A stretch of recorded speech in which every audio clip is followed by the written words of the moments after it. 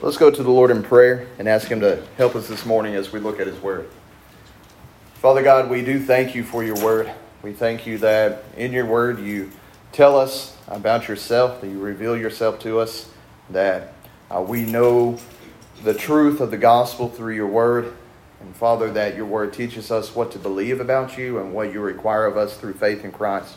And so, Father, as we look at Your Word this morning, we ask that You would use Your Word to shape us, to mold us, that You would use it to conform us more into the image of Your Son, that You would use Your Word to transform our minds, that we would think the way You think, and that our minds would be focused on the things that You're focused on, Lord.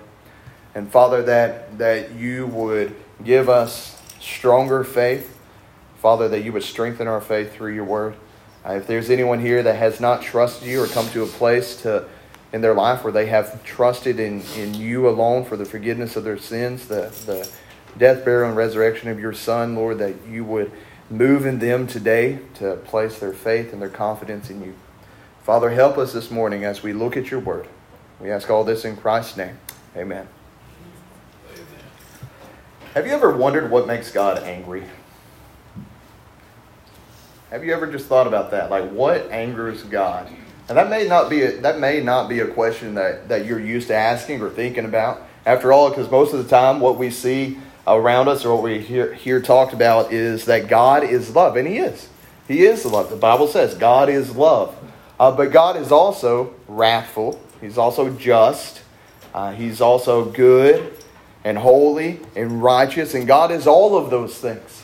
And that's the thing about God is not divided into any parts. Whatever God is 100% those things. And for us, that's hard for us to understand.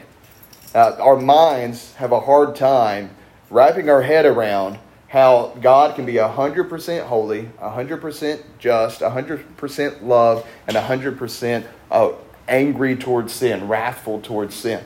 And so what is it that makes God angry? What is it that causes God's wrath, His anger, to be poured out? In the passage that we're going to look at today in Romans 1, 18 through 32, we really see that it's all summed up in one thing, that there's just one thing that really angers God. And that one thing is the root of all other sinful things. Just this one specific sin is the root of all other sins that we ever commit. And that one sin is what leads to God's wrath in a society. And so, just look around even our society today. Do you ever wonder why things are how they are? Do you ever wonder why there is a rise in violence? There's a rise in fatherless homes. There is a rise in poverty. There is a rise in just violence and destitution and all sorts of bloodshed and anger and rioting and just all these things. People are trying to go and say that your kids aren't your kids, and if you don't go the way people think you should go, they'll take your kids from you. Like, how does our country, our nation, our society get like that?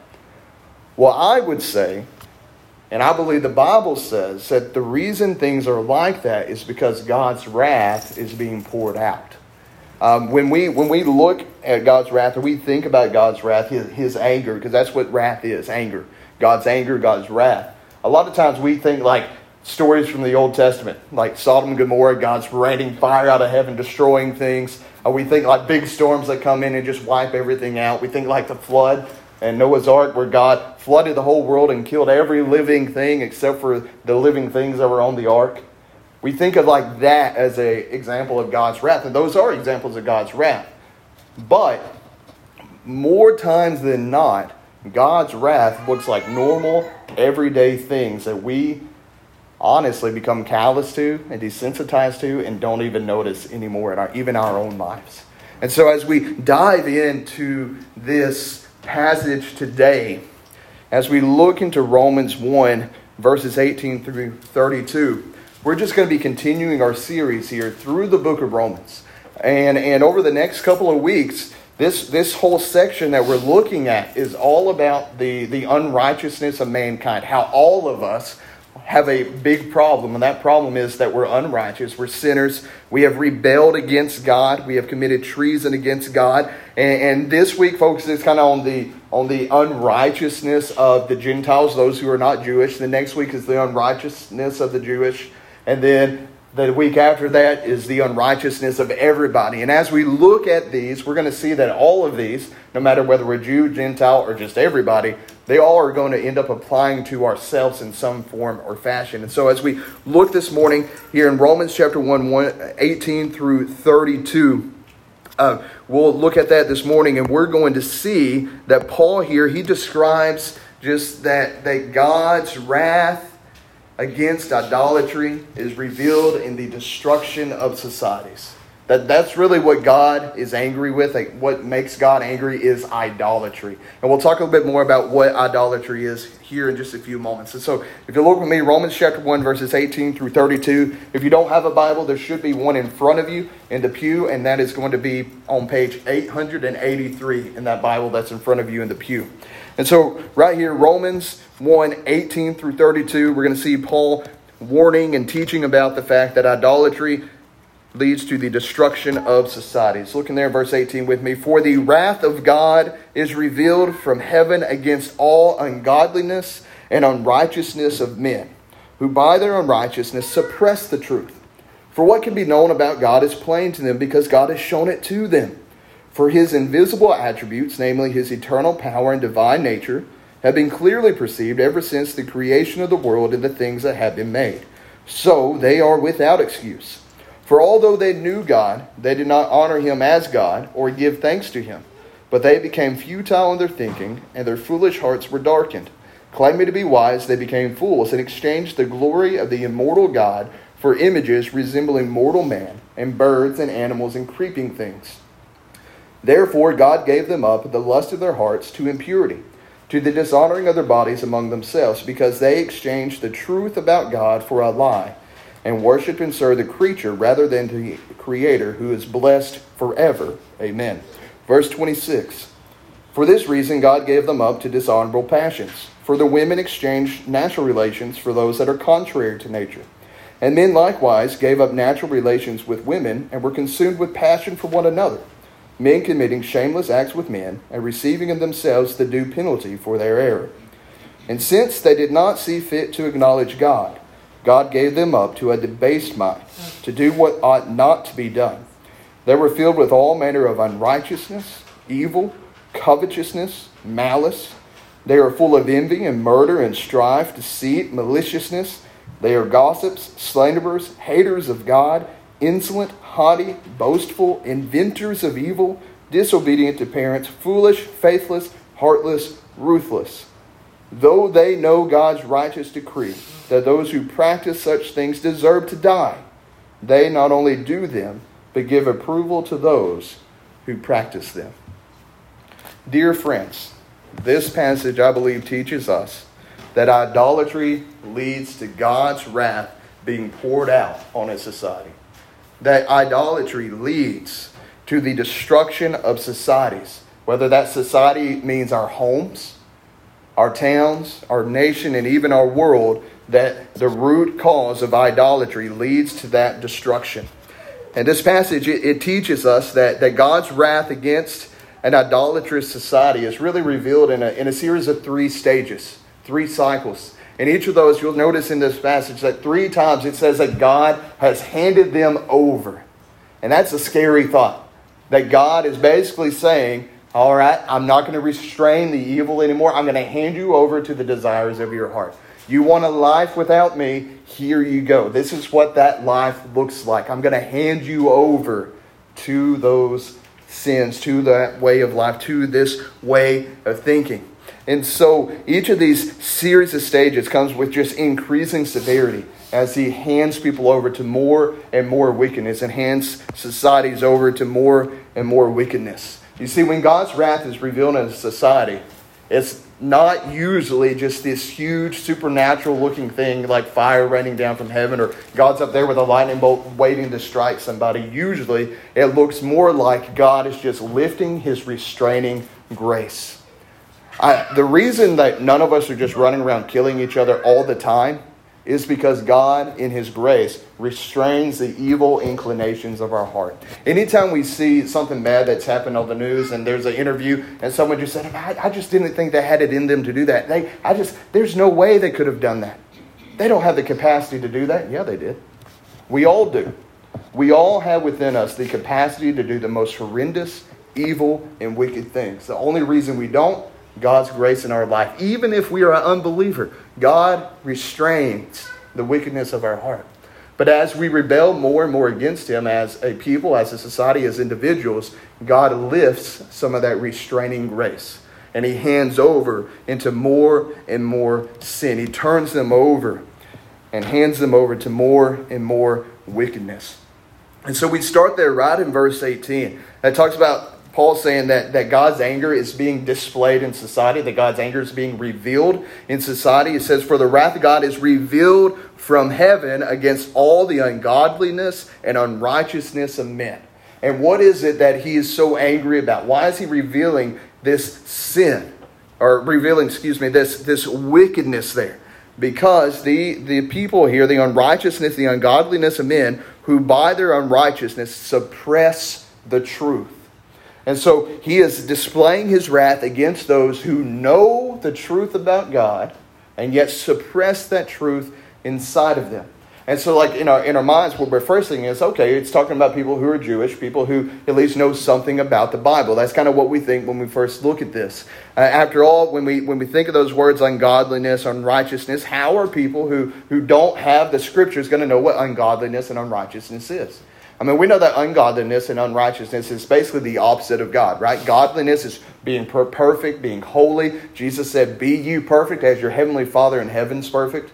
Unrighteousness is just not being morally perfect. And so if we're righteous, if we're good, we're perfectly good. That's kind of the standard we have. And we see that we fail miserably at that. As everyone, we all just fail at that miserably.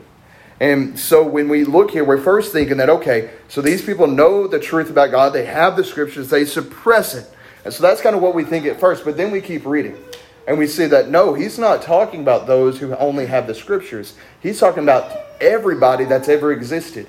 Because nature itself testifies to the divine power, goodness, and beauty of God.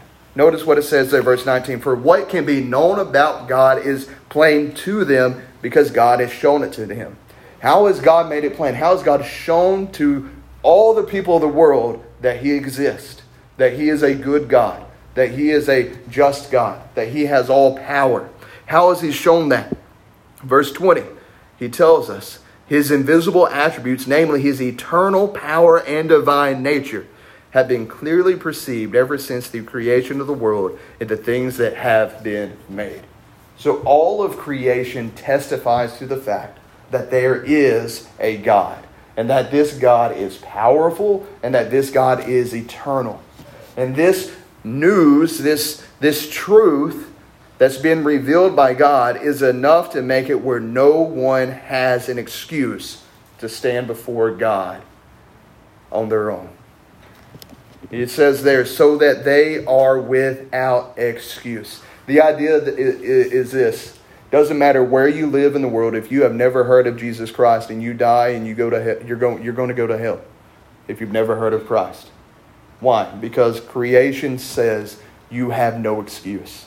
You know there is a good God. You should have served that good God. You should have honored that good God. So how much more should we go out and share the gospel, right? Because how are they going to believe in whom they've never heard? You can't be saved if you've never heard of Jesus, and you can't hear of Jesus unless somebody tells you. And so all of creation, all the world, all people are without excuse because creation testifies to the fact that there is a God that is good and that is eternal and that is just. And some of us may say, well, how is that even fair? How can God condemn somebody who'd even hear of Jesus Christ? To which we would say, well, one, who are we to answer back to God? God's God. He can do what He wants. But two, the Bible is clear we all have sinned and fallen short of the glory of God. So all of us have sinned. None of us deserve heaven. None of us deserve forgiveness. And yet God graciously has given it to us and has told us to go out and share the good news. Like our brothers and sisters that are in Nepal, that are out there, and they're sharing the good news in a place where they're not allowed to do it. Guess what? They're doing it anyway. Why? Because people need the gospel. They need Jesus. And the Bible tells us here that what they have done, they're without excuse, and this is why they're without excuse. Verse 21, although they knew God, they did not honor Him or give thanks to Him as God. So they knew God, they didn't honor Him, they didn't give thanks to them. They became futile in their thinking. In other words, foolish. They became foolish in their thinking. They began thinking that they were able to do everything on their own, that they're the supreme being. They began to worship not God, but rather began to worship all these sorts of things that God has made. They began to worship creatures rather than the Creator. Verse 22, claiming to be wise, they became fools and exchanged the glory of the immortal God for images resembling mortal man and birds and animals and creeping things. That right there is why God's wrath is being poured out. Because of idolatry. And idolatry is basically when we prop up anything before God. When we worship anything other than God. That is idolatry. The first 4 of the 10 Commandments all have to deal with some form of idolatry. And how we're to worship God. We're to have no other gods but God. We're to have no graven image of Him. So we're not supposed to be running around with graven images of God. We're not supposed to be worshiping those graven images. We're supposed to worship God on the Sabbath or the Lord's Day. And we're not supposed to take His name in vain. And all those things have to do with how we worship God. But the problem is that in our natural self, we suppress the truth of who God is. We commit idolatry and we end up serving what God has created instead of the Creator. And now we may not be running around worshiping little idols, right? We may not have Buddhas lifted up. I mean, sometimes you go to some restaurants, they'll have Buddhas and all that they're worshiping, or they have that cat with that paw, and it's doing that, and they're hoping it brings them good fortune or whatever.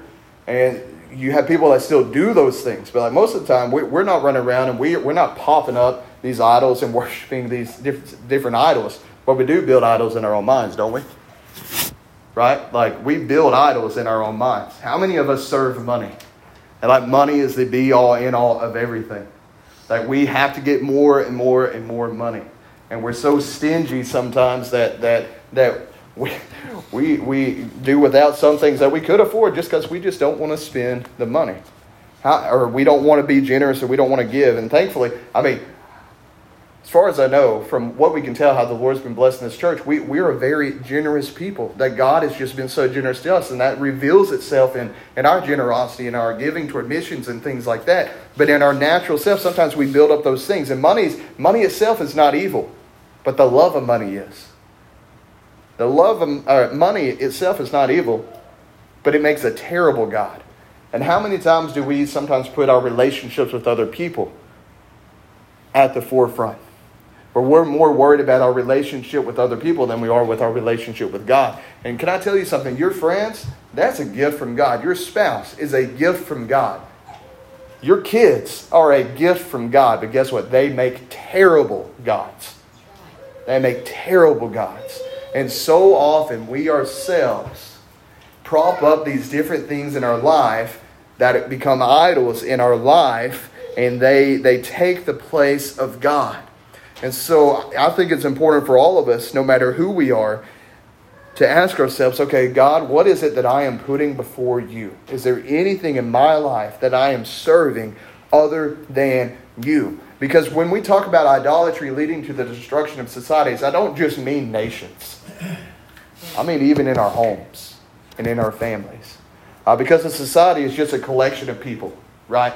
And so when you have a home, that is a collection of people. And if there is idolatry in the home, that's going to be the starting point of the home falling apart, of the home breaking down. If there's idolatry in a nation, that's the same thing. It's going to be started that nation to begin declining and falling apart. And we see this right here as we move into verses 24 to 25, this first stage of God's wrath. So the idolatry has come up. People have suppressed the truth about God. And so verse 24, God has gave them up. That's the first time we see that in this passage. God has gave them up. And it says that He gave them up over to impure lust. Notice what it says there. Gave them up in the lust of their hearts to impurity. Impure lust are just simply wicked desires. And so the first stage of God's wrath being revealed in the society is just that people in the society have wicked desires. That's where it starts. Just this desire that's inside of us to do things that are dishonoring to God. And even it says dishonoring to our own bodies. That there becomes a lack of respect for who we are as people. Lack of respect for those that are in our societies. Lack of respect for even ourselves. Because it says there it led to the dishonoring of their bodies among themselves. And the whole reason for that, because they exchanged the truth about God for a lie. And worshiped and served the creature rather than the Creator. And so this first stage of God's wrath is that He hands people over to have wicked, evil desires. And that's really where all sin starts, is with our desires. And so our desires, when they're fully born, give birth to sin, and sin gives birth to death. And so, but it all starts with wicked desires. And so we look around us and even into our own homes, and we got to ask ourselves, if there any desire in my life that is unholy, that is unrighteous, that is impure? Is there anything that am I coveting anything from anybody? Am I lusting? Am I angry all the time? Am I desiring to do ill toward my neighbor? Are there any wicked desires in my own life? All of those things derive from the fact that there's idolatry within our hearts and in our minds. That we worship and serve the creature rather than the Creator. And so God hands over society to impure lust, to these wicked, evil desires. And that's just where it starts, with the desires. But as we move through this into verse 26, we see that God repeats that phrase. And since they did not see fit to acknowledge God. So in other words, the first stage didn't work. God withdrew some of His countenance, allowed people to have those wicked desires, and allowed them to continue to live. And that was supposed to bring them to repentance, but it did not work. They refused to turn back to God. And so it says, since they did not see fit to acknowledge God, since they did not see fit to worship God, it says God gave them up to dishonorable passion. So that's the second stage. That God not only hands over to society to impure lust and desires, but He hands over a society and a people, and maybe even you, to dishonorable passions. And so dishonorable passions really are just these it's at this point more than just a desire. Right? Like sometimes we have fleeting thoughts, small temptations, and like we just have this desire. But there are some times when you just have a burning, eager passion to do something. Like you just really want to do it. It's more than just you have a desire. It's like you're craving it. You have to have it. You have to do this. There's no exception. Like you cannot get rid of that temptation no matter how hard you try. You just have this strong pull, craving in your life. And so that's what this idea of a dishonorable passion is that you have these shameful cravings and emotions. It's a step further than just desires. And these dishonorable passions, really, it leads to the disorder of God's creation, the disorder of and the disruption of the order in which God created things. And so what we see here is that, okay, the people have replaced the natural world with what's unnatural. In other words, instead of worshiping God who created the world and letting the world testify to what God has done, they now worship the world and they've turned everything upside down. And so God hands them over to dishonorable passions to do even more of what is contrary to nature. Notice there verse 26. For this reason God gave them up to dishonorable passions. For their women exchanged natural relations for those that are contrary to nature. And men likewise gave up natural relations with women and were consumed with passion for one another. And so part of God's wrath in this society is when you have men and women who no longer want to be together with each other, that they're exchanging God's natural order of things and they're inflamed with cravings and desire for one another. God created man and woman in such a way that they interact in a natural way together and everything's how it should be. But because of the idolatry in our life, God hands us over to even more carnal cravings that lead us to disrupt the order of how God has created things. And so instead of men trying to go around and get married to a woman and have kids, and instead of women desiring to have kids and a family, you have women that are falling in love with women and men that are falling in love with men, and they're running around, and it's destroying societies, because when men and women don't get together, what doesn't happen? Babies. You don't get babies. And when there's no babies, there's no society. And so we see that in itself is another example of God's wrath being poured out in a society. And the result we see here in verse 27, men committing shameless acts with men and receiving in themselves the due penalty for their error. A lot of times we try to figure out what that is, right? And some people, they try to say, well, that's just AIDS. Honestly, I think it's more of a spiritual penalty. I think that when we go and we fall into those cravings, that our hearts become so calloused that we no longer recognize good from evil and evil from good. That when we go into any sort of unnatural relationship, when you have a guy in love with a guy, or a woman in love with a woman, or you have a guy who thinks he's a woman, or a woman who thinks he's a guy, or you have a guy or a woman who's in love with a child, that when you act on those things and when you have those desires, that something happens inside of you that just sears your conscience. That in and of itself is the result of God's wrath being poured out. That we have these dishonorable passions. And so the due penalty inside of us, it could be physical, it could be spiritual. I really think it is spiritual more than anything. That it calluses our consciences, and it literally makes it so hard for us to see the truth of God's word. And that's not just with homosexuality or transgenderism. That's really with any sexual sin. That when because sexual sins are in such a way that they tie into our emotions and into the depths of who we are, that it can make us calloused to the truth. And yet still, it says people didn't see fit to acknowledge God. And so we see that God hands over a society, stage 3, to a debased mind. Verse 28. God gave them up to a debased mind to do what ought not be done.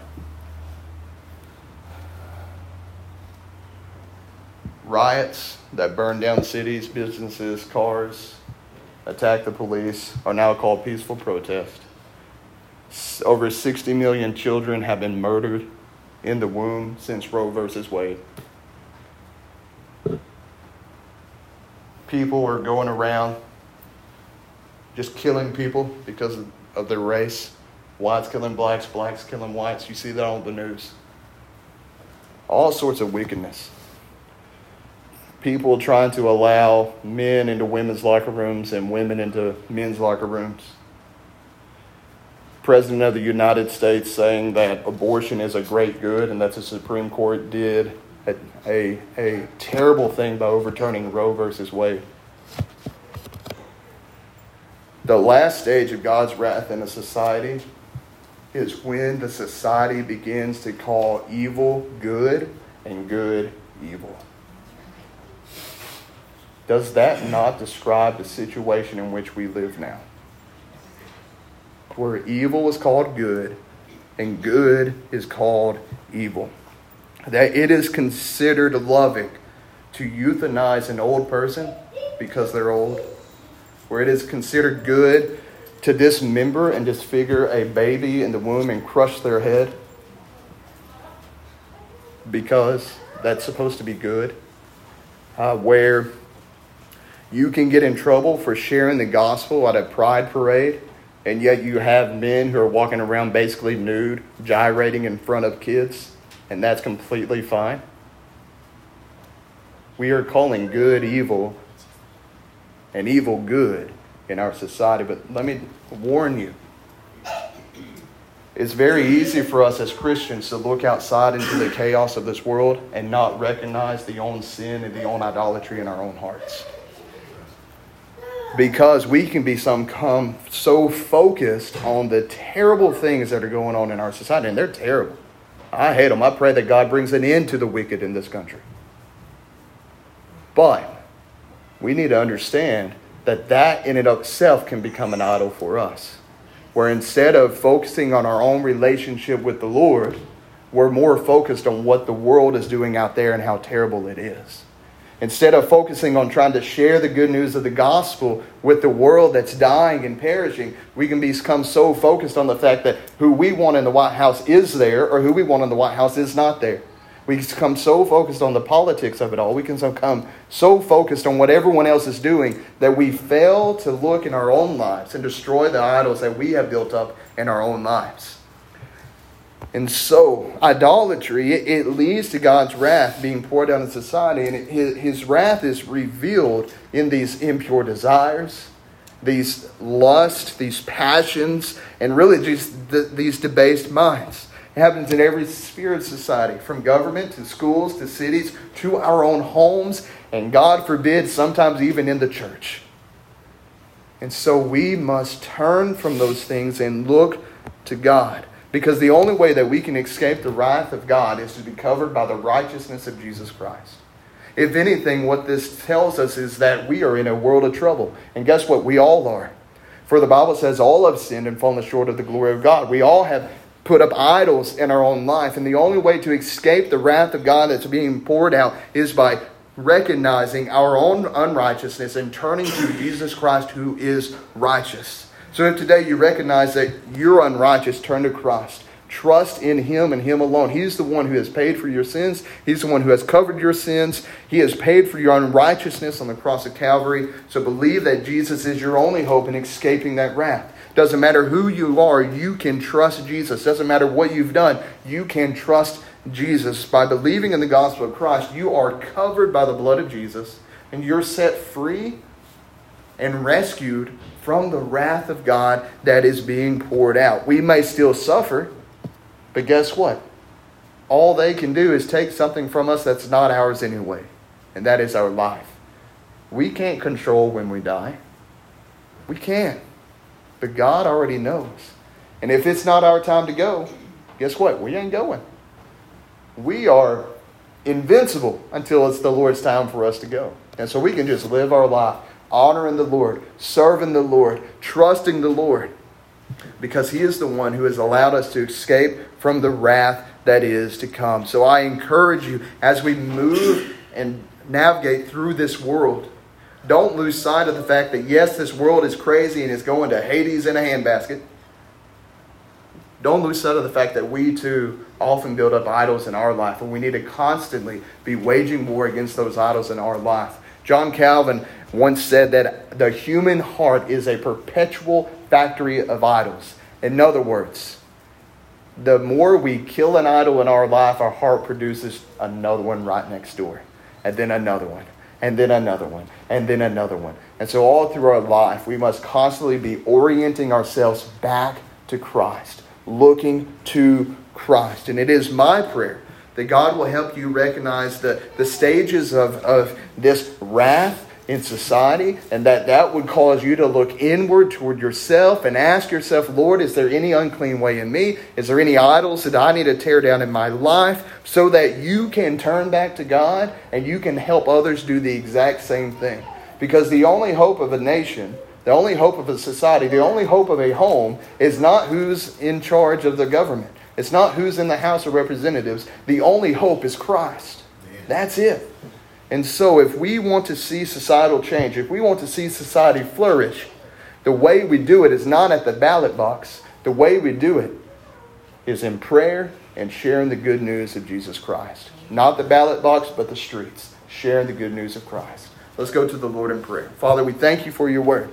We thank you that nothing that we see around us surprises you, that you are a good God who is gracious and merciful, and that even though your wrath is being revealed against all the unwickedness and ungodliness of men, that you have provided us an escape from your wrath, because your Bible tells us that while we were sinners, you have died for us, that's how you showed your love for us. And so, Father, we thank you for the blood of Jesus that covers our sins, that helps us to escape from the wrath that is to come at the end of the age. And we pray, Father, that you would send us out as your people into this world, that we would be more focused on sharing the good news of the gospel than we are on the terrible things that are happening in the world, that we would seek and pray and desire to see other people come to know you, that they can be saved, that they can trust you, that they can have the hope and the peace that we have, because, Father, we don't only care about ourselves, we care about all the people that are around us, all the people of the world, because we know that you have sent your Son to die for them. So, Father, send us out into your world as people with the good news of Jesus Christ. We ask all this in your name. Amen.